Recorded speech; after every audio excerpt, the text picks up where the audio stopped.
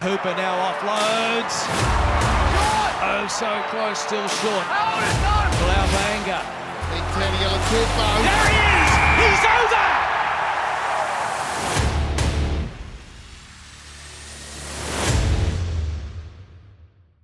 Hello and welcome to Pick and Drive Rugby Podcast.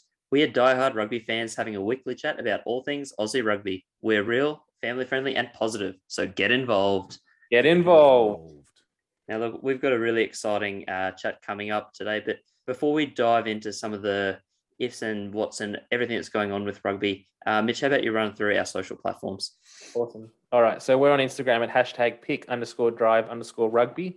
We're on Facebook at the Pick and Drive Rugby podcast page. And we're also on Twitter at pick_drive rugby. So please do get involved. Give us a like and a follow on all of those platforms. And yeah, if you've got anything you want to talk about or just want us to talk about, send them through on either of those platforms, because we love to hear from you and we love to hear from fans and to get amongst it all. I'm very excited. And again, I've got a lot of time spent sort of idle. So if there's questions on Twitter, I'm very keen to start attacking them ravenously in a positive manner too. Now, look, this evening, what we're going to talk about is the Spring Tour Squad, which has been announced last Friday. So we'll go through and have a look at some of the inclusions and exclusions and who makes up that group of players. And we're also going to be joined by Simon Strachan to talk about the gain line analytics and just a few of the things that are encouraging the Wallabies into this recent run of form, and looking at, well, how much of these buzzwords, cohesion and that teamwork index, how much of that is actually factoring into the success of the team.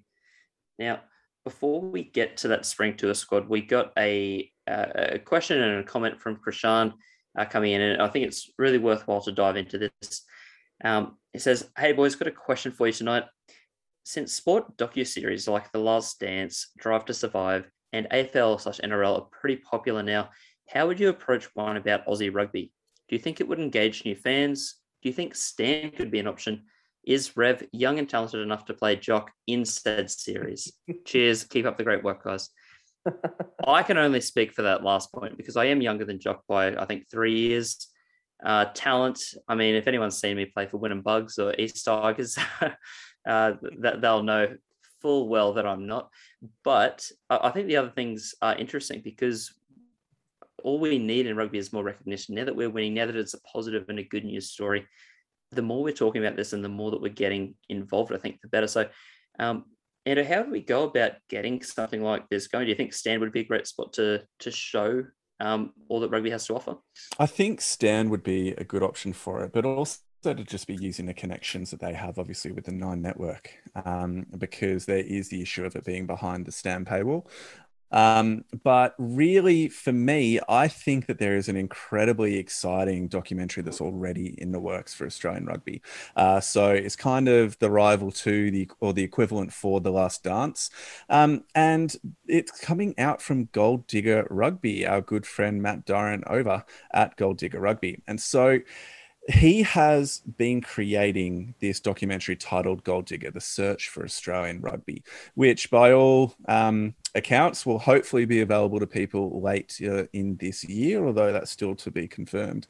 And really what it's doing is going to be giving a hard-hitting look into the decline of Australian rugby, the reasons for that, and then the path forward into greatness yet again. He's got a recent trailer that's come out and incredibly excited to see that. It's got a lot of the old stars of Australian rugby from the last kind of 10, 20, 30 years within there. Friend of the pod, Benny Alexander, makes an appearance in it too, which is super fun. And I think that that'll be really great at generating some more interest within Australian rugby, particularly because it will connect people who may have become a little bit disconnected over the last 5 or 10 years by seeing the faces of the people that maybe they used to support and idolize. And I think that's such an important point, is he's grabbed all these players because, people in, my parents' generations and the ones in between are definitely looking at players like John Eales and George Gregan is probably the household recognizable names, and they may not be able to remember that many in between sort of that early 2000s and now. So to have the recognition of players like that, I think is really important. Mitch, just going through this again, because obviously we've had a lot of discussions with Matt from Gold Digger Rugby throughout the podcast and through doing his And we probably only met him after the filming had finished. So we don't feature in it. But if we were to feature as reenactments of 3 players, who do you think we might suit? Who would we be cast as, do you think? Who would we individually be cast as? I'm going to go with... Yeah. I'm liking Krishan's shout there. So I'm giving Jock to you, Rev. I think you could pull him off quite well. You're a Queensland boy as well. So you've got the jaw for it. Yeah, that's there right. We go. So you're playing Jock. Ando talks enough about this player that he's got a man crush that is unrivaled anywhere in world rugby. So I'm thinking Ando could play Ned Hannigan. Maybe just grow the hair out a little bit. Got to get those curly Goldilocks going. Yeah, you can do it, Ando. You've got it down pat. I think that I could play maybe Ben Alexander. Oh, I like it. Or Ben Robinson, even one of the props. I was thinking the Fat Cat. I was also thinking Al Baxter for some reason, mate. I don't have the jaw for it. Al Baxter vibes. Al Baxter's got like that Superman jaw. He's too good looking for. I don't think I could pull it off. I'd love to play Ben Robinson in any sort of show, just so that when it comes up as Ben, in quotes, Fat Cat Robinson, like just it's such a great nickname. I think that's one of the all-time greats. So I like that casting, and I will just say, Krishan didn't put that bit in about me. I did type that while we weren't looking. Oh, so apologies for hijacking your question there, Krishan, but I thought this is a great opportunity, and the fact that Mitch and Ando, thought it was authentic, that speaks volumes. So thank you guys. Thank you. I love that. Now that we've gone through that, let's have a look at probably the bit that a lot of us are quite keen to discuss and break down, which is that Spring Tour squad. We've named 37 players to play Japan and then Scotland, England, and Wales in that order. So it is a bit of an unorthodox tour, but it's a really exciting tour in that it's a chance to play nations that are of a similar ilk, but also quite different. So it does give us a nice chance to go through it. Ando, just to go back to you, we can go through some of the specifics in the list later, but was there someone that really stood out as, wow, I'm excited to see them play? Izzy Parisi, without a shadow of a doubt. So that was my wow. I'm incredibly excited to see him play. His shoulder injury was just so cruel in its timing. He was absolutely devastating for a well-beaten Waratahs team. And I was just so excited to see if you could carry that form across into the Wallabies setup. The player that I was a bit wow and surprised was Lalakai Feketi. Getting across, another New South Welshman. So, yeah, that was a player I was very, very surprised to see going on this tour. I think that's pretty fair because, we've got, I think, 5 or 6 centres, or at least players capable of playing centres in this squad, maybe even more. It does seem like a particular position of strength, but perhaps leaning a little bit into Karevi's injury and maybe the time that Paisami is spent out of the squad. Mitch, same for you. Were there other players that you're really excited to see, or maybe one that you're upset isn't going over?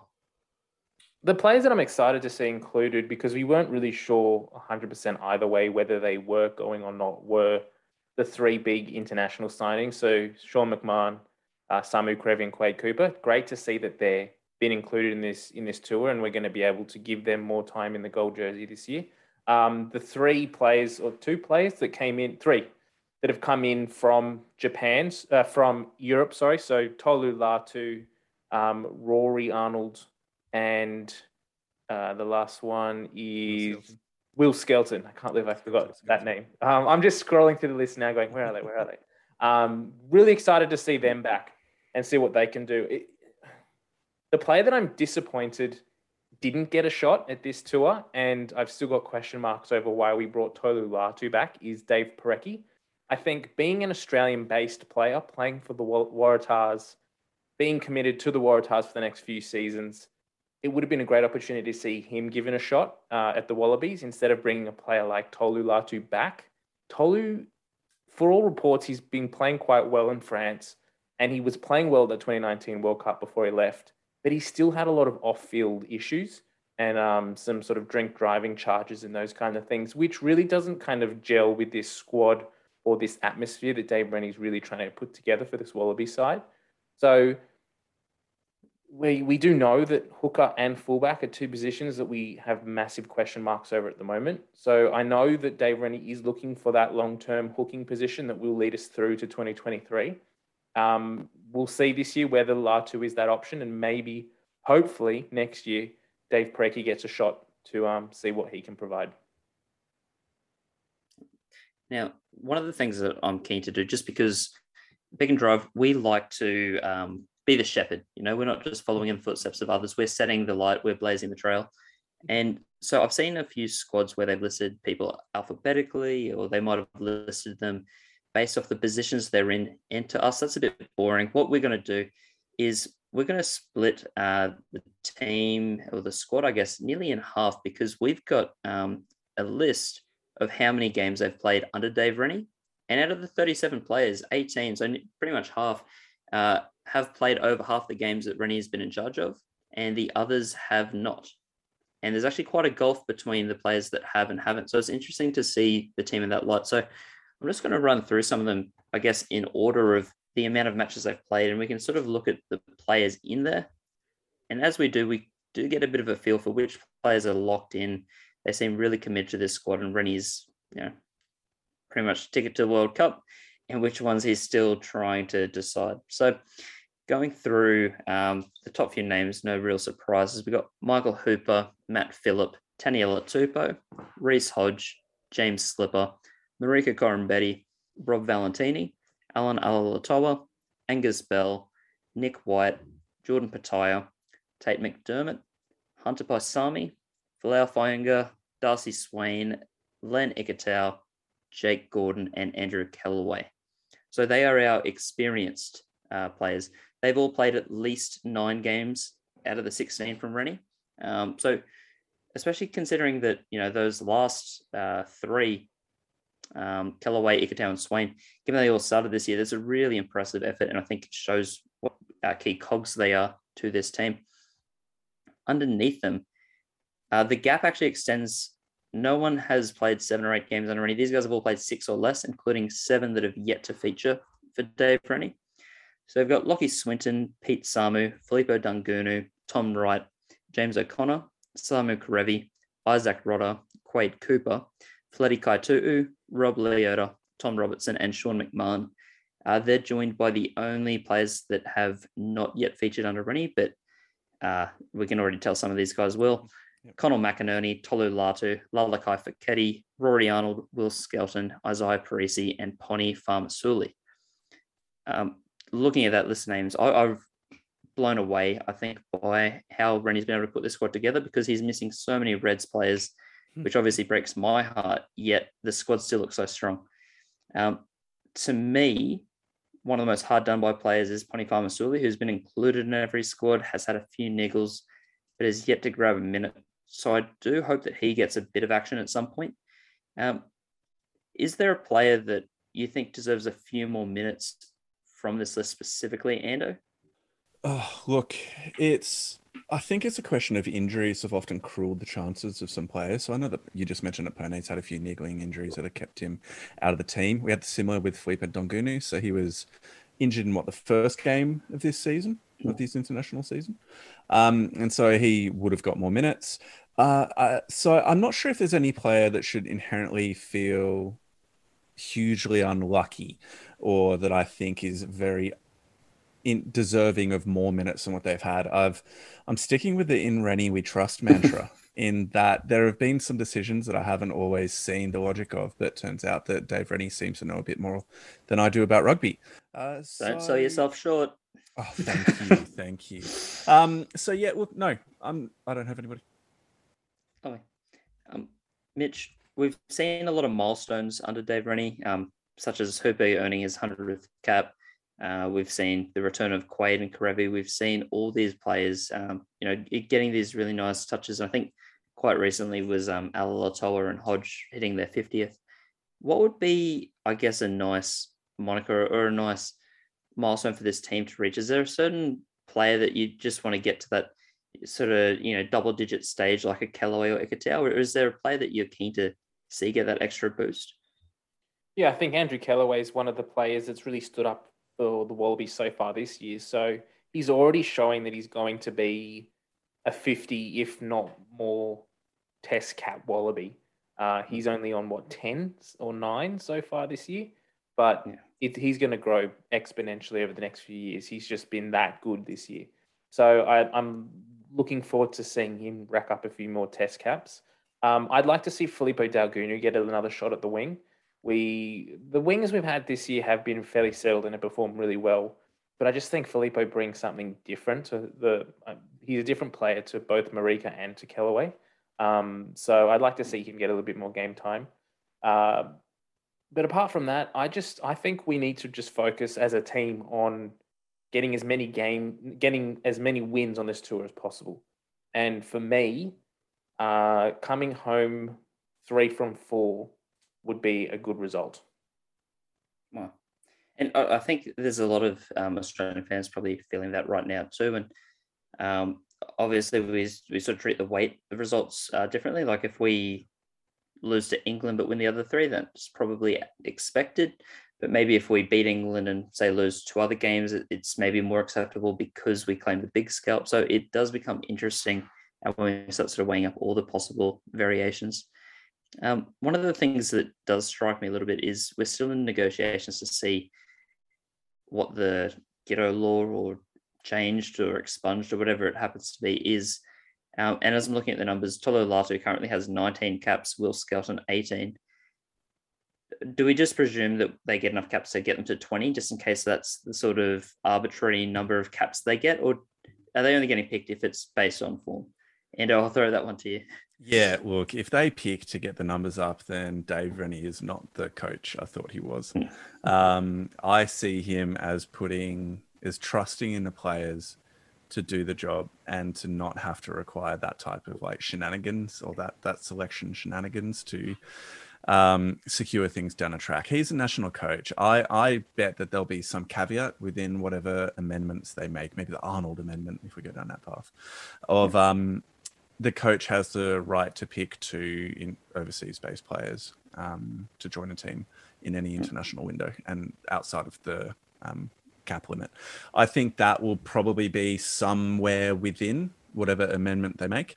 And so if they were to just go, oh yeah, let's get him to 20 caps because that's what we're going to reduce it down to, I'll be pretty pissed because I think that's completely unfair to other players that might deserve to be there on merit over those other players. Mitch, one of the things that I want to throw out, because I've been trying to get an answer for this myself as well, is obviously with Latu being brought in, we're trying to find our next hooker. We've developed, I think, 4 really top quality locks this year, but now we're throwing Skelton and Arnold in there. And Karevi's just added a completely new dimension to the centres. Is there a positional combination that you'd really like to see nailed on this tour? In terms of personnel or in terms of position? Yeah, just in terms of the personnel, because I know we're still trying to find our best 6, our best fullback. There's a few positions that we're just not quite set on. Is there one position in particular that you'd really like to see nailed this tour? Yeah, I think the centres are a big one in terms of what do we do if we don't have Quade Cooper or Samu Karevi to fall back on. So at the moment, we're sort of expecting it to be Hunter Paisami and Lenny Kitau, who have been great. But we've also got the new Waratah pairing coming in of Lalakai Foketi and Isaiah Parisi. So I would not be surprised if Dave Rennie starts both of those players in the centres against Japan, purely because they've been training together in Sydney for the last, 3 months, and had very minimal interaction with the Wallabies team. So I would not be surprised to see that happen. And if it works, that would be a great backup to have a good, solid centre pairing that comes from one super side that's going to be there if we can't call on Samu Karevi to come back from Japan. I would also really like to see someone step up and take hold of that 15 jersey. I think we've got 14 and 11 really nailed down at the moment, but that 15 jersey is still up for grabs at the moment. So many different potential options there.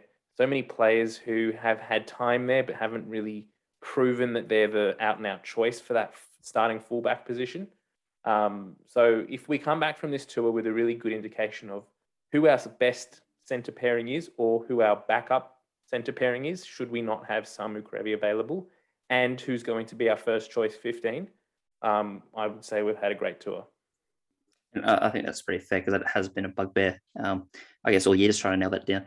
And look, we do want to get to our chat with Simon, so we will wrap this up. But let's just finish with, as a maths teacher, I like numbers to be nice and even, and 37 is just, it's prime. It sticks out. It's a little bit unsettling. So we've got 3 people here. Let's pick one person each. If we could add to the squad, we would, just to get it to a nice round 40. So Ando, easily answered. Mitchell Foster. I'm actually joking. Come back to me later. Okay. Oh. Mitch, who would you like to see added in? Dave Preki. I'll just keep selling his gospel. Dave Rennie will eventually listen and he'll be starting. Let's get 5 hookers in there. Yeah. Why not? Right? We may as well. That many hookers. Too many. Well, I will let you wrap this up, Ender, because I'll say Harry Wilson. I think he's still, I've been saying it for 5 weeks now, I still think he's one of our 4 best back rowers, so I think he does find a way somewhere in the 23. Maybe that changes with Sean McMahon back. I haven't seen enough of him to, stake that full claim yet, but the fact that we're got this much depth is really exciting. So he would be one that I'd add in. I will say on that whole theme of leaving players behind to give them a proper pre-season, that doesn't sit well with me in terms of longevity for the Wallabies. We've been talking about it for years, that Wallabies coaches have been unimpressed with the Wallabies players when they show up in camp in the middle of the end of the year and they say they're not fit enough. So to all of a sudden release a player or a handful of players who are up and coming, who are potential Wallabies for the future, and say, have a good pre-season at home. We're not producing the environment or the strength and conditioning systems that are required for international rugby. So I don't think that, personally, this is my personal views, I don't think Harry Wilson's going to grow as a player, staying in Queensland and playing and training in Queensland base than he would more so if he was with the Wallabies, with the strength and conditioning coaches over on tour, learning calls, working out line-out numbers and calls and things. So to use that as an excuse to say he's going to improve his game by staying home doesn't sit well with me. Especially what you're looking at there, sorry, Rev, is the development of the Super Rugby system over the last couple of years, and the fact that complaint was particularly a checker complaint, and it hasn't been as prevalent. And so I just wonder if the talk about the centralisation of rugby in Australia is something that's been almost from a bottom-up process, in that Dave Rennie and the assistant coaches have already fomented really good relationships with the Super Rugby teams, that they have the trust to be able to send players back to the Super Rugby clubs and trust that a pre-season will develop them well. Rennie still wasn't happy with the super sides, though, remember? He really drilled them that first 2 weeks, and we had a number of injuries that came out of it.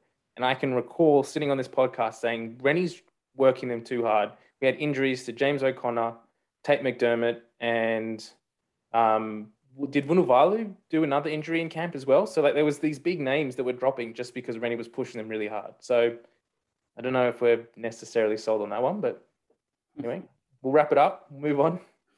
Yeah, I'm keen to talk to Simon and get some more insights into how this is all going to look. I didn't get to name my player. Oh. No, that was a joke. I mean, actually, Ryan Wanigan is my final answer. No, Luke Morahan. Yeah, nice. Yep, nice. That's who I want. And that answers our fullback question right there. So let's dive straight into the chat with Simon. Let's get some understanding about cohesion, because I know I've been using it flippantly. I'm keen to get that down pat, so I'm not just sounding like a goose on here. All right, let's go. Let's go. All right, we now move to an incredibly exciting segment for this evening, where we have the co-founder of Gainline Analytics, Simon Strawn, with us. Simon, thank you so much for your time tonight. How are you? Yeah, very good, Ando. Yeah, very good, thanks. Excellent. What does a normal Sunday look like for you in Gainline Analytics world? It's actually following up on the Premiership in the UK, doing some reports for the competition there, and then following up leading into the week, making sure that we've got all of our data collection carrying out, and just looking into planning for 2022 for some teams, for Rugby League, Rugby Union, and some work into Europe. Wow. So much like the British Empire, the sun never sets on game. That's exactly right. It's sports 24/7. So that's the way it works. That's pretty exciting, mate. Well, what we've got you here for tonight, we wanted to really just dive deep into the work that Gainline Analytics does, but particularly apply it to an Australian context, because there has been so much positive news about rugby over the last month or so, particularly with some of the news coming out about RA and centralisation that we're going to speak about later on within our chat. But we just wanted to take the opportunity to bring you in, pick your brains, and really just try to say the word cohesion as many times as we possibly could within one podcast, because it seems that that's the way that you get credibility in rugby circles now. Would that sound about right to you, Simon? Well, it's funny you should say that. I listen to the broadcast these days and it seems to have lost all meaning. So, well, maybe we can touch on what the meaning should be. Yeah, Why don't we start? Can you give us a brief background about who you are? Because a lot of people would know Benny Darwin because of his Wallabies background. They may not know you as a co-founder as well. What's your background? Who are you? How did you get started with sports data analytics and Gainline Analytics? Yes. So my background, it's sort of very long-winded, but I was originally born in the UK, came to Australia as a young kid, actually lived in South Australia, which is obviously not a hotbed of rugby, but being an Anglophile as a kid, I basically played soccer and rugby, not at a high level, and I wasn't necessarily very good, but what I did do was I actually did coaching courses as soon as I could, and that gave me a sort of an idea around the game. And because rugby was a different sport and it was not the norm, I was always asking the question about why you did things. Why was it that way? And that sort of put me in a different frame of reference when it came to the coaching side. So over time, I actually moved to Melbourne through work, and through that and through coaching, I started working in pathways. I started coaching at schools, and I ended up working in the pathway coaching in Victoria. Ended up coaching the Victorian schoolboys a few times with some pretty reasonable results at the schoolboy champs a couple of times. Ended up head coach at the inaugural season of the Junior Gold Cup. I don't know if you guys remember that, but and we had a pretty good group, got through to the final, and that was sort of a nationwide competition. So during that time, I had the opportunity to coach a lot of young, talented guys that came through the Victorian system, people like Rob Yoder and Rob Valentini and Hunter Paisami and Jordan Ulacey and Sione Tuipulotu. So through that experience, it's given me the opportunity to sort of be exposed to young, talented rugby players. But also during that time, I managed to pick up working with the Wallabies as a performance analyst and also with the Melbourne Rebels. So even though sort of coming from fairly low rent's not really the right word to use for it, but coming from a non-high profile background, I've managed to be able to sort of look into the back room of professional rugby and sort of get an understanding of it, but coming from very much a different point of view, always asking the question, why is it done that way? Because it was never the norm for me. So it's given me a different view around how the sport works, and always asking me a question about, why is it so? And so does that then lead into the origins of Gainline Analytics, that questioning approach where you just look at something, look at the way teams are constructed and teams are managing themselves, organizations are managing themselves, and thinking, why do they continue to do things this way when it seems to not be working for them? Yeah, very much so. Because when I first met Ben in the end of 2010, when he came on as the original analyst for the Melbourne Rebels when they first put in the squad together. So I was actually helping him. We were clipping guys from Europe and the NPC and everywhere around Shute Shield and up in Queensland to put the first Rebels squad together. And he sort of had this view around how teams work, and we would have sort of discussions about that. Then he did a couple of years at the Rebels, went off to Japan, did some coaching there, came back to Melbourne in around 2013, said he didn't really want to be involved in professional coaching. He tells this story, but so he won't mind if I say it, but he had a year with Suntory where he was undefeated, but he still got fired. So he said professional coaching is not for him. But when he started explaining the concept of his own experience with the Rebel, his own experience with the Brumbies, his own experience with the Wallabies, where he didn't necessarily think he was the best player, but the Wallabies and the Brumbies were still successful. It really gelled with my own personal way that I felt around coaching, around relationships, coaching about general play. And so it really gelled. And that's where we started working together around these ideas to try and say, well, how do we measure this? How do we understand how teams work from that point of view? Because normal analytics, normal event data, anyone that sort of knows this stuff, if it's sports code or anything like that, just really codes outcomes of games. It doesn't tell you the why, it just tells you the outcome. It's like another version of the score. But really, we really wanted to understand what were the drivers of these things. Okay. And so what that has led to is the emergence of Benny Darwin hitting up nearly every podcast and rugby writing site, basically spreading the gospel of teamwork index and cohesion. So for us lay people or people who maybe haven't spent too much time listening to it and all they've heard is a broadcasters throw around the word cohesion, can you unpack for the listeners what those two terms, teamwork index and cohesion, refer to and how they relate to the beautiful game of rugby?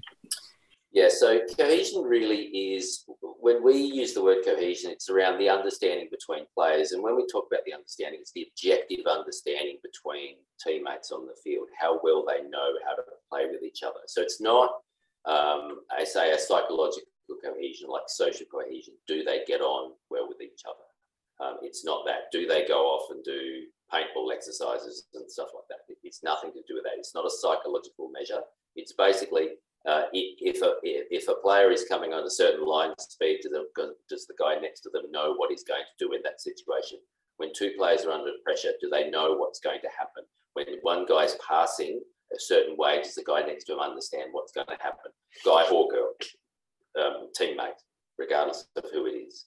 And that's fundamentally what it is. And what we found with all of our research, and that comes from multiple sports, that the level of understanding in teams is a stronger predictor than the amount of skill you have in the team. So regardless of sport, whether it's rugby union, rugby league, AFL, soccer, NFL, sports like that, it comes across it in sports. Different dynamics in different ways, but it's still there.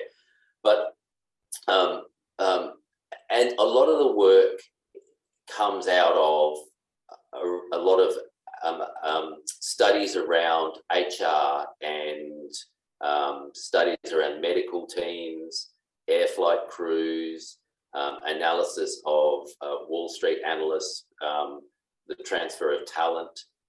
So there's a lot of academic work that's done around understanding talent acquisition, understanding the understanding of teams, but it's never really been applied in sport before. And so using our experiences, especially Ben's experiences in sport, taking this other learning, this academic learning outside of sport, and we've tried to apply it in sport, where when we talk about cohesion, we have a set of markers that we measure. The markers are really a manifestation of all these other elements, this research that we've looked at and distilled essentially into a set of markers, where TWI, Teamwork Index, is one of these markers. And Teamwork Index is a measurement of the way a squad is put together. The higher your TWI is, the greater capacity you have to produce cohesion during a season, during a game.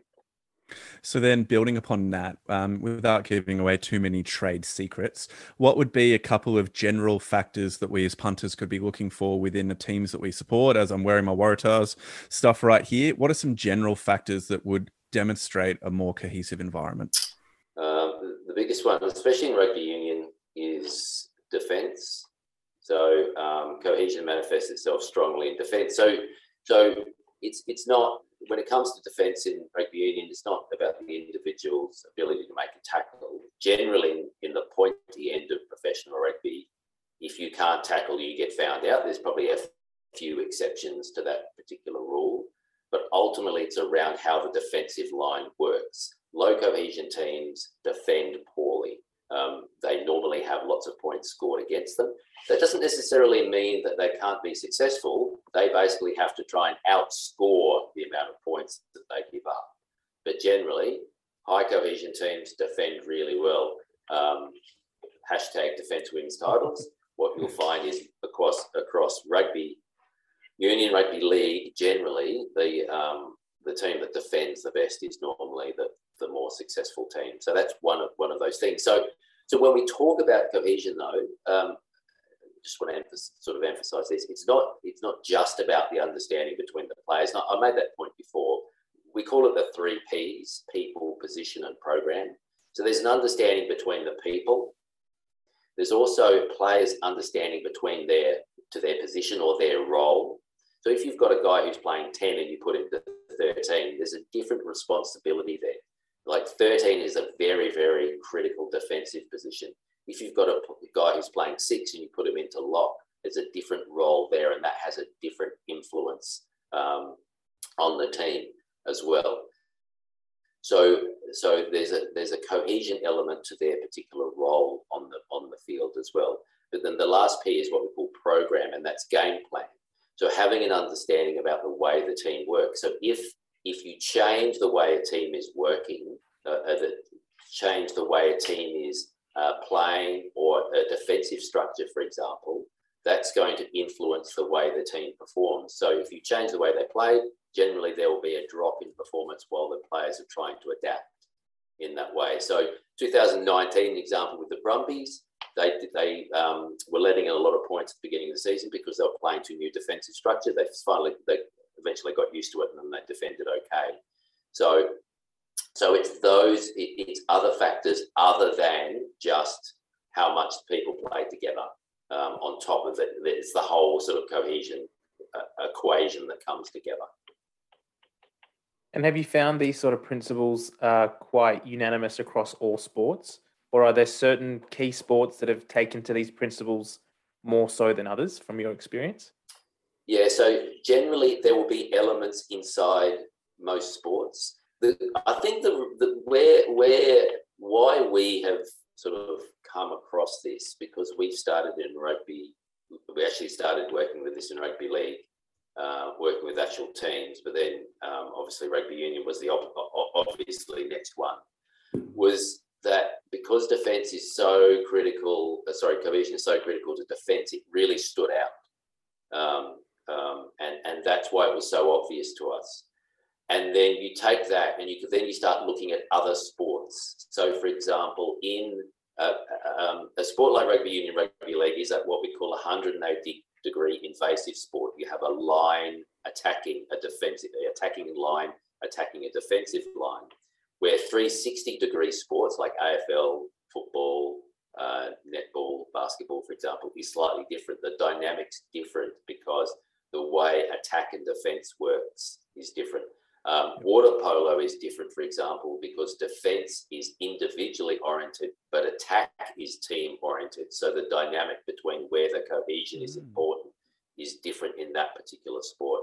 NFL is different again, where you've got the quarterback to a wide receiver is almost a closed skill. It's a one-on-one relationship, but the defensive line and the offensive line is where the cohesion sits the most. How that group works together to protect the quarterback is the most critical part of that. So there's dynamics of within teams in a different way. So and basketball is another example. There's only 5 people on the court, so cohesion can actually be created very, very quickly. And play 82 games a season. So you can have a really bad team at the beginning, game 1. By the end of the season, you can be killing it. And that's why in basketball, it doesn't take much to buy the best player in the league and be really good within a season or within 2 seasons, where we know in rugby you can get the best players but still be poor. Yep. Just touching on the defence, Simon, I know when Ben spoke about this a while ago, he said that one of the most interchangeable positions is the open side flanker. Normally they don't have as much to do with a lot of the other positions in rugby union in that defensive setup.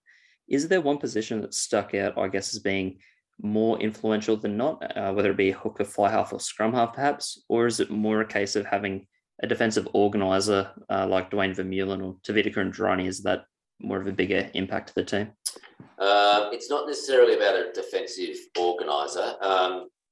I mean, rugby league, as an example, the defensive organiser is often the fullback. And we know, for example, with Manly this year, when they haven't had their first choice fullback, they often faltered in defence. But it's more around where the critical points of defending is. And so through the centres is often really, really critical, and having a level of understanding, because outside centre is one of the hardest positions to defend, because you've got stuff happening on the inside and stuff happening on the outside. So that's a really critical spot, because so through the centres, if you get the call wrong through the centres, you put pressure on the people inside and put pressure on the people outside.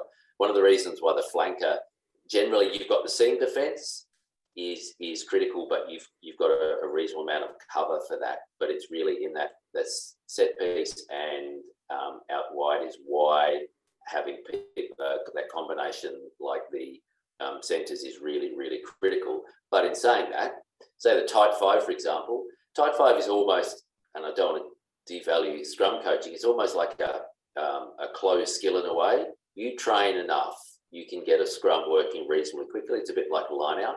But those same five people in the scrum are also the people that are defending rucks and mauls. And so if there are actually low relationships in that group, potentially you are susceptible around ruck and maul defence as well.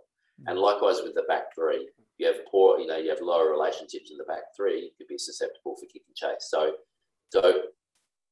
teams that have weaknesses can be susceptible if those weaknesses are actually attacked. If you have weaknesses and no one actually attacks those weaknesses, then you don't actually see them. Yep. Yeah, there's so many thoughts going through my head here about some of the Wallabies' recent performances and how that's played out. But what we might do is actually move to the Wallabies a little bit. So in Dave Rennie's tenure, he's used around about 45 players to date, with an additional 30 players that have come through the squad at various points. So there are two questions to this. Number one, does just being in the squad and in a Wallabies training environment help at all with players kind of integrating them into that environment when they're on the field, so they build those relationships and those cohesive networks between the players and a program that they're a part of? So that's number one. And then number two, if they'd had some game time, even if it was minimal, would that then be vastly different to a player who had just been in the Wallabies training squad? Yeah, so if they're in the environment, that can only be helpful, because, and it goes back to those 3 Ps that I mentioned before. If you're in and you are training the defensive patterns, you are training the attacking patterns, it's starting to sink into your long-term memory, then that's only beneficial. And this is when we talk about TWI, high TWI teams, what are the factors of that is you've got basically the higher the TWI, the longer the people have been in the group. And so the longer they've been there for the patterns to become embedded in there. So if guys are training in the squad, training in the environment, it'll only be good for them, because they will understand when they actually step onto the pitch what the patterns are. The only downside to that is if they are playing a different pattern to what they played at Super Rugby, as soon as the pressure comes on, and we know this from research, as soon as the pressure comes on, they'll revert back to what they know and their long-term memory, and it might be different. So this is one of the advantages that potentially having a Super Rugby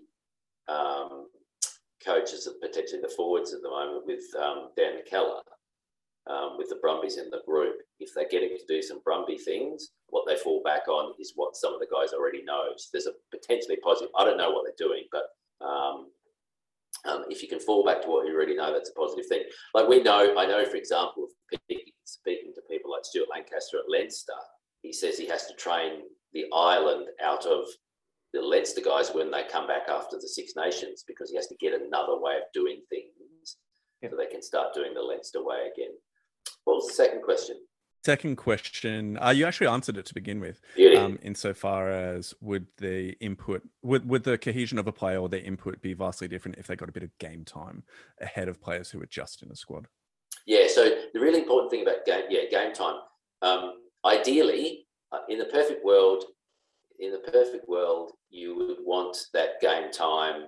You would want the guys to have game time outside of the environment. So in the perfect utopian world, they would have had a game time in Australia A, or they would have had game time together in Super Rugby, or they would have had game time together in a third tier comp. And so when they debut, they've already played. Yep. And yeah, look, I might jump ahead then because that actually connects really well with the question that we wanted to ask about some of the developments and changes that are happening within Australia, because there has been some news dropping in the last week or so pointing towards the potential centralisation of rugby in Australia. And whilst that's a big term and some of the details have not yet been released, it seems like Rugby Australia will now be having, well, from November, likely be having a stronger role in appointing coaches, strength and conditioning coaches, potentially even moving players across clubs where there are gaps or surpluses at varying clubs. Now, looking through your Gainline analytics lens, what benefits or pitfalls are you seeing with this direction that Rugby Australia seems to be moving in? Well, benefits, if there's a singular system, if the program is the same, so if people are moving between, and potentially staff moving between different organisations, and they don't have to relearn things, that's better. If there's a way of centralising contracts so that, like for example, with the old NRC, guys would come into the NRC, they would be contracted after Super Rugby. So instead of playing NRC and then playing Super Rugby, so you would progress from NRC into Super Rugby, it was actually 6 months the opposite way. And so you wouldn't necessarily get any benefit out of it. So as long as centralisation actually enhances the pathway and enhances and develops that level of understanding through the system, then excellent. If centralisation is a way of saving money, then potentially it might be a hindrance, or potentially they might save money and enhance cohesion and develop the system. So maybe it's a win-win, which will be positive. We definitely want more wins in Australian rugby. It's been going good in the last month. Like that upwards trajectory to continue. Yeah. So looking back at the Wallabies now, we've had the pretty high profile return of Quade Cooper and Samu Kerevi back into the Wallabies setup. And they have had an immediate impact upon the team and upon the team's results. Now, would you be able to speak to that? Because in my mind, bringing these players in from an external situation that they've been in, they haven't been a part of the Wallabies program for the last few years, and yet they've been hugely successful. Is that simply a skill and quality injection that seems to have counteracted what you've previously been saying about cohesion? No, no. So this is the thing, is that so the Wallabies are coming from a really low base at the moment, and so by adding Quade Cooper or adding Samu Kerevi, like who came first and played against New Zealand, and Australia lost that game. The score was better, but Australia over this particular year has been slowly getting better. The numbers have been getting better. The selection has been quite consistent. Mm-hmm. So the game that the Wallabies markers in the second game where Kerevi played against New Zealand compared to the first game were better, and Australia did better. New Zealand's numbers in that second game were worse than the first game, and the score reflected that shift from New Zealand's numbers going down and Australia's numbers going up. And so if you look at the collective, the result was reflected in the result was reflective of the markers in that way.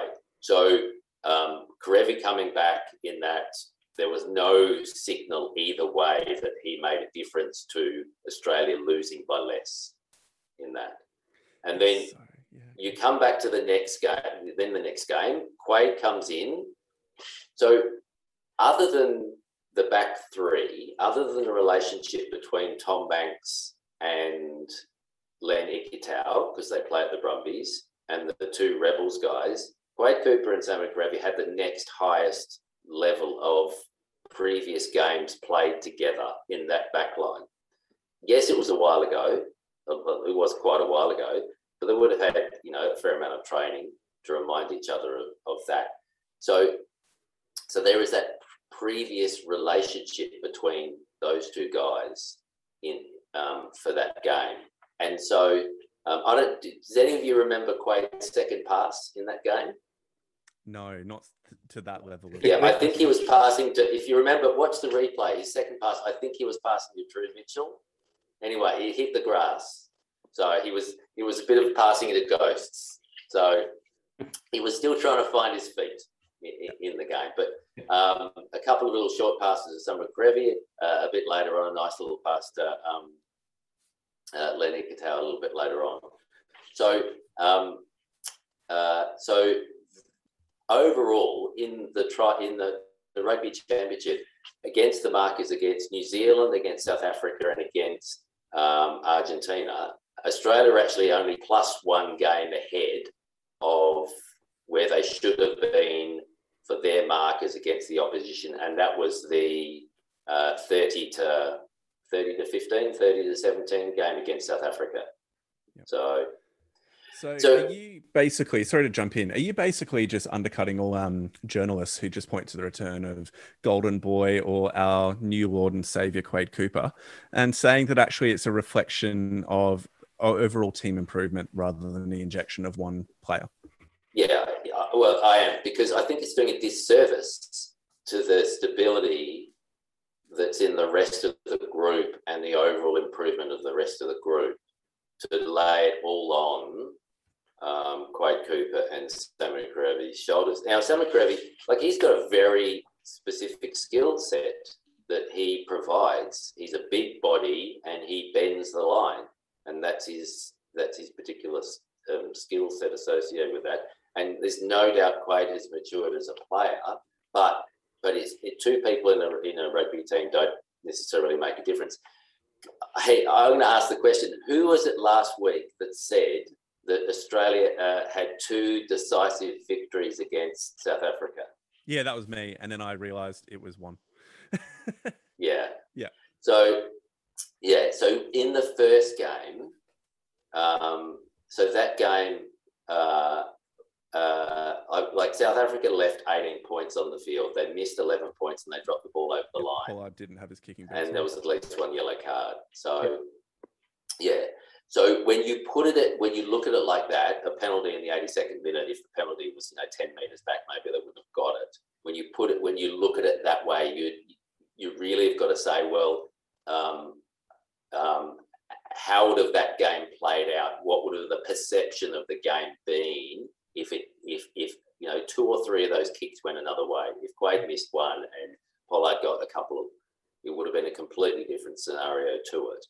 And so really, by the numbers, the game's played out the way they should have, but that definite definitive win against South Africa, which Australia has a really good record against South Africa, and they're all home games as well. So what I'm saying is Australia's numbers aren't that spectacular, but they're getting better.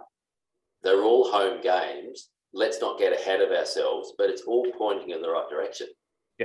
Yeah. Looking at that change, you go, Mitch. when we those first few games, we had Noah Lolesio at 10, and then we bring in Quade Cooper, and then we shift to James O'Connor.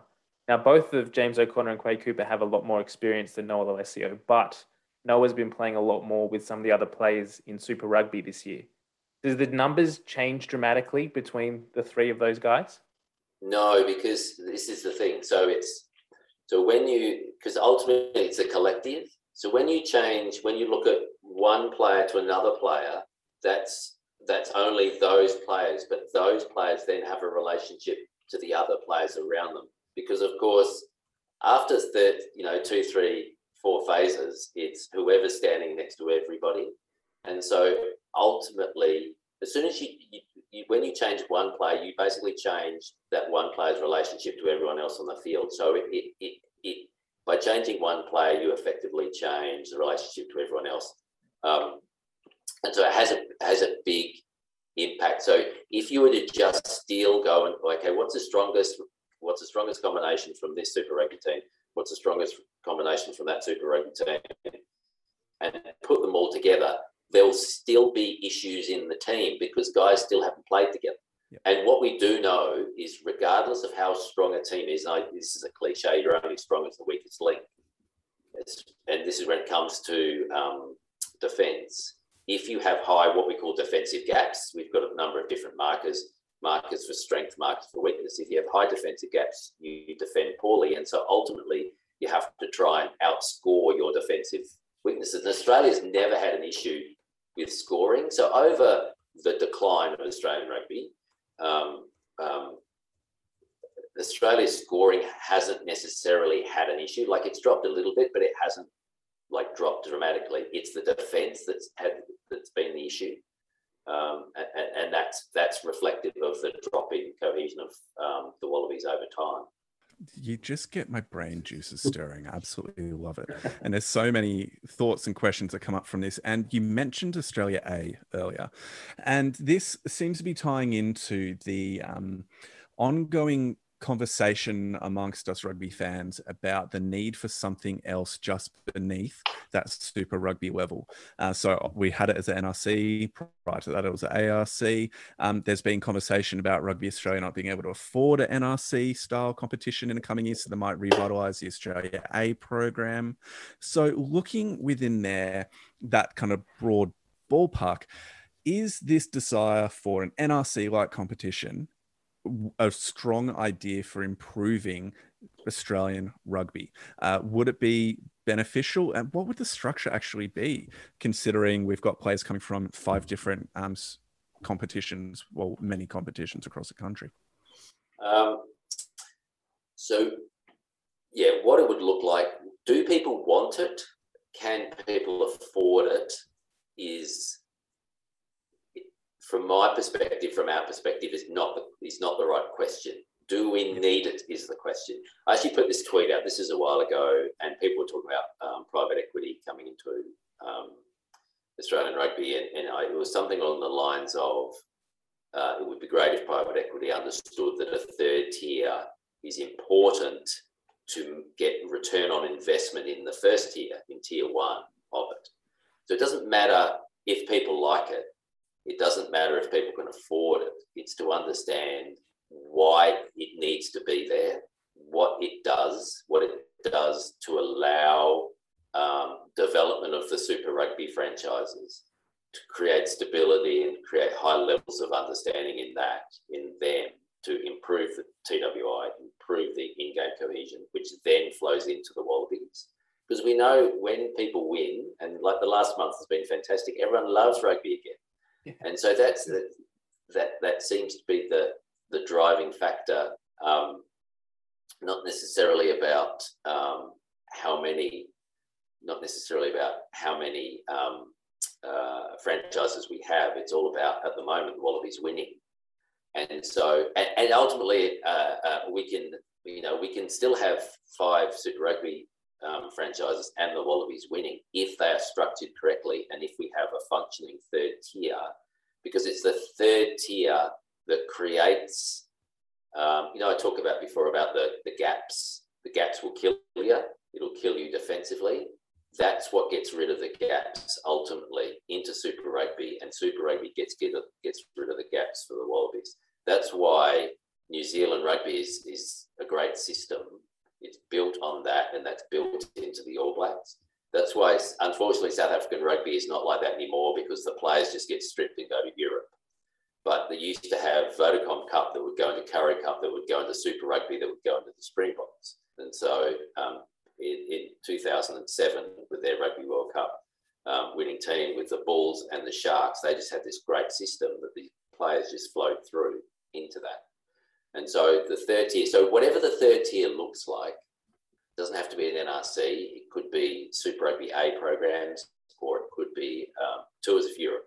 It doesn't matter. It just needs to be, there needs to be a third tier to allow that building of understanding, building of cohesion, to get stability in the Super Rugby teams. So once they have that, then you'll have potentially 5 Queensland Reds teams that will slowly become competitive against the New Zealand province, because at the moment they're not, because they're just not competitive from a cohesion standpoint. So against each other in Super Rugby AU, it was fantastic. Everyone was loving it.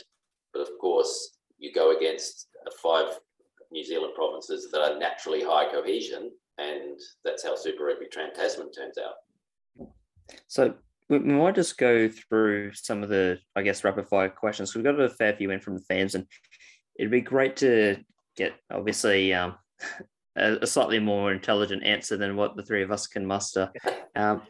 Coming in first from Hugh Tyndall, he wanted to get in touch, looking at how important is cohesion in predicting the result of a game, and he's looking at it, I guess, in context to the other sort of domains. So is it something where it takes up sort of 60% of the discussion, where things like weather, the referee, and home ground advantage take up the rest? Or how influential is it in actually deciding an outcome? Well, that's how influential. Oh, well, from our perspective, varies. So in like Super Rugby that's just been, like we basically for each game, when we work with teams, we provide context to performance. So if you're going to win or you're going to lose, to allow them. So if they're always going to lose the game, well, don't make any rash decisions, because you're going to lose anyway, because your cohesion was so low and you've got to build, or vice versa. And so because of that, we predict outcomes, and our outcomes is just as good across rugby union, rugby league, and other sports, as good, if not better, than the market. And so that doesn't leave much left over for all the other things: coaching, tactics, weather, home ground advantage. We have a home ground advantage metric involved in our prediction algorithm. Okay. Take that into account, and we know it's different. So, for example, in Australian stadiums, the crowd's not so close, doesn't have a greater influence on the referee. In English stadiums, they've got these dinky, tight little stadiums where the crowd's virtually sitting on the game. We know home ground advantage is much higher than it is here in Australia, so that's included in that particular factor. So, and like I said, sort of in my opening statement, that cohesion is a much greater determiner of outcome than skill alone. So it basically has a really, really high influence on it. Well, that's interesting, then, because Hugh goes on as well just to ask if it can degrade over time. And he cites the Springboks as an example where obviously super high cohesion and had a bit of that Stormers forward pack, and they'd had a lot of time together for that World Cup final. But then in the 18 months between tests where they then go and play Georgia and then the Lions, is there lack of game time? Is that actually decreasing their cohesion, or does it stay about balanced because it's the same group? Yeah, it's a really good question, and this is new. Like, this is really new to us. So for us, the way we measure, we do measure cohesion over different time frames. Like the game yesterday is more important than the game 2 years ago in the simplest form. And what Springboks didn't really have, they didn't really have a high amount of games over the last 18 months. Yes, they played the Lions. Yes, they played a game against Georgia. They played a B team against Argentina, leading up in the first game of the Rugby Championship. And it sort of put the British and Irish Lions in a bit of context, actually. But so what we're looking at here, because we don't really have another example to look when the test team not played for 18 months, is around what we call recency. Because they haven't played together much, it's starting to devalue that level of understanding they've had. But ultimately for us, everything we do, what do the numbers say? What is outcome is it giving us? We have to find a greater sample size to say, where else has this occurred? How can we test it? But at the moment, that's sort of what we're thinking. The fact that they hadn't played together, that their recency is low. But then, as you can see, they started putting it together over the Rugby Championship, and then they ended up beating New Zealand. So they're potentially, they were slowly getting it back together over the course of the tournament. And that factors in it. You have touched on this already, but Craig got in touch just to ask, I guess, about the difference between the Springboks and Australia. Just in terms of the TWA numbers, was it obviously in Springboks' favour, but was it by a really large amount, or was it tighter than we probably think? Yeah. So just to clarify, so TWI is a measurement of how the squad's put together, and then we just have what we call the in-season markers or in-game markers, which are sort of a different set of markers. But so for the first game, so basically by the first game, the expectation was the Springboks were going to win, and that basically didn't pan out, but we sort of talked about that and the expectation of the game and the way the game played out, two different things. But that's why that second game, and I said that Australia were +1 for the tournament. Still, the expectation was the Springboks win, but it was close because the reason why I say it was close is Australia has always had a reasonable good record against South Africa at home. And just again, touching on the Rugby Championship, John Corbett got in touch on Twitter as well. Looking at the players that played in Japan and just sort of comparing the Australian ones, which we've mentioned, but also Beauden Barrett and Brodie Retallick for New Zealand. And just wondering why the Australian players that came back from Japan seem to be quite refreshed and add a lot to the team, and why the New Zealand ones perhaps didn't have the same injection, if there was any reason as to why that might be the case. Nothing springs to mind from if I put my cohesion hat on, other than more everyone's focus. Because with all due respect to Quade, Australia won. He was new. Everyone's put his focus on him. He just did his job.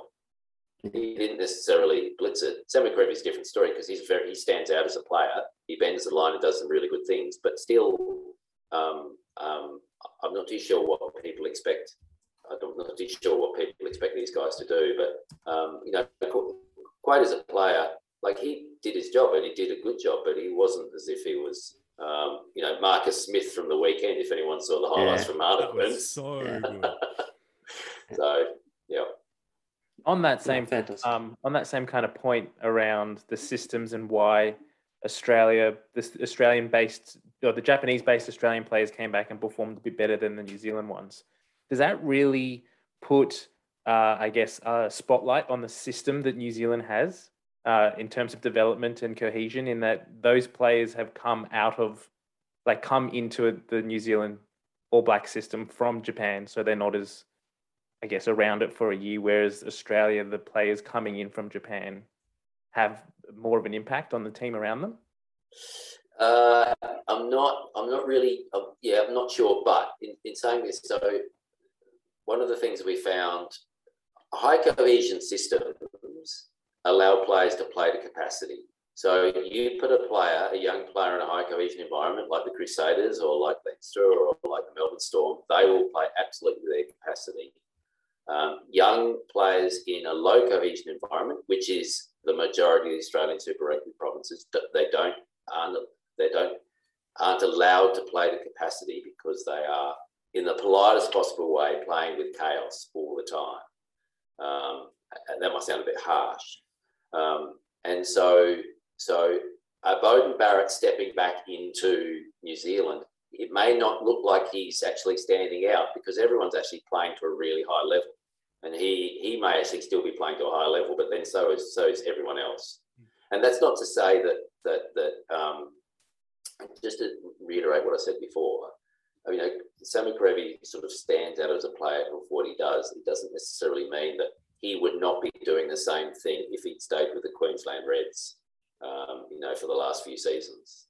In fact, he would probably be doing what he's doing now, if not even more, if he stayed with the Queensland Reds, because the Reds are the highest cohesion environment team in Australia by the nature of what they've done over the last 4 or 5 years.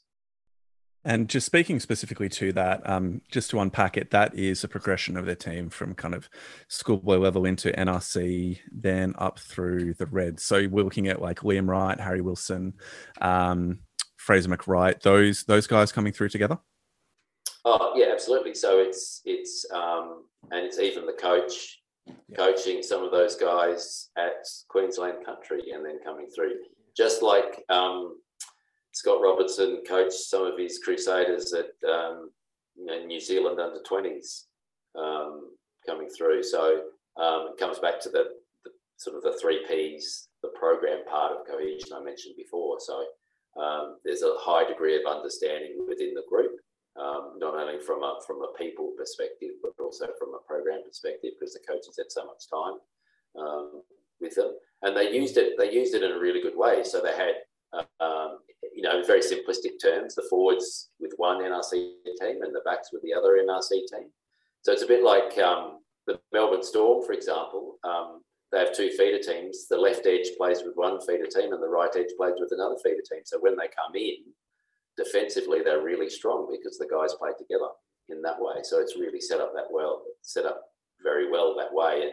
And the Queensland Reds, who are, the second youngest group that have the highest cohesion. So, they're on a real upward trend in that regard. And that's something that, we've been seeing for the last few years in that regard. And, 4 years ago, they were performing really, really poorly, only because they had really low numbers. And sticking on that point, we mentioned it earlier about Dan McKellar being the Brumbies coach and now the forwards coach for the Wallabies. Does it somehow feel like we're trying to trick the system a little bit by having the Brumbies coach who's picking, particularly for this spring tour coming up, majority of Brumbies players, bringing them into the Wallabies, where we could be picking a more red-centric side who have played more together, who potentially have higher cohesion? Well, considering cohesion is made up of a number of different elements, and if tricking your system is getting a group of guys together that can play a certain way under the coach, and the coach knows that works, then that's not tricking the system. So by that logic, the 2015 Rugby World Cup final was tricking the system by Michael Cheika picking a majority of Waratahs players into the Wallabies to make the final. So that worked. So ultimately, it doesn't matter which way you choose to do it, as long as you get high levels of understanding through the group. And if that's through the program, it's through the program. If it's through the players, it's through the players. Cool. So ideally, you would want through all of it, that ideally you have a program in place and a system in place. The last thing you want to do as a coach is what we call the third way. You don't want to have players who play a certain way, a coach who coaches a certain way, you bring them together and then try and do it a different way, because then no one's really sure what's going on. So, and that, that sometimes happens. Well, I think remembering back to the success of the Waratahs in 2014 is a perfect way to finish our interview with you. So, thank you so much for your time, Simon. Can we just, as we finish, if people want to hear more from you, learn more about what you guys do at Gainline Analytics, how can they get in touch? Well, they can follow us on Twitter at GL Analytics on Twitter. Our website's www.gainline.biz. We've got a e-newsletter that I try to publish as regularly as possible. So so all our social media, LinkedIn, Facebook. So I run all of that. If Ben was running it, he'd be tweeting about his going to 7-Eleven to buy chocolate for his kids. So that's why I've banned him from doing that. So so it's basically through our social media. We've got an e-newsletter, and then so follow us that way. So we tend to not necessarily publish too much of the sort of meat and potatoes, just because essentially people pay for us, pay for that from us. But we sort of put a few things out. But one of the positives about, I was keen to talk about tonight, because sort of the cohesion word is out there quite a bit. So I wanted to obviously try and give it a little bit more meaning, and hopefully, so when it's heard, people a little bit more think about it a little bit more than the 42 times we hear it in rugby games these days. So maybe we'll have to tap Morgan Tiranui on the shoulder and just be like, mate, come on. What are you talking about? Got to get it right here. But either way, Simon, thank you so much for your time. Hope you have a wonderful week, and it has been an absolute pleasure having you on the show. Thanks, guys. Pleasure.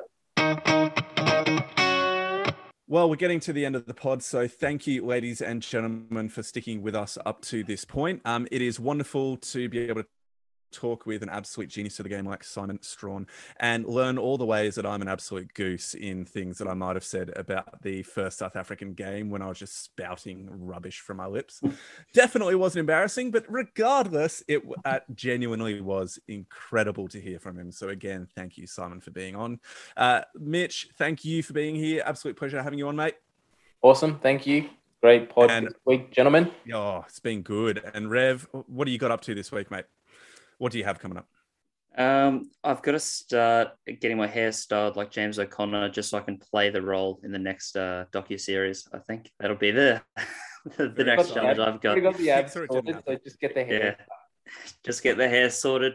The goal kicking's already settled. Just got to get the hair. Picks or it doesn't happen. And you got to practice your deep breathing routines as well to make sure you're centered. Okay. Yes. So, ladies and gentlemen, thank you very much. Have a wonderful week and we will see you next Monday. Bye.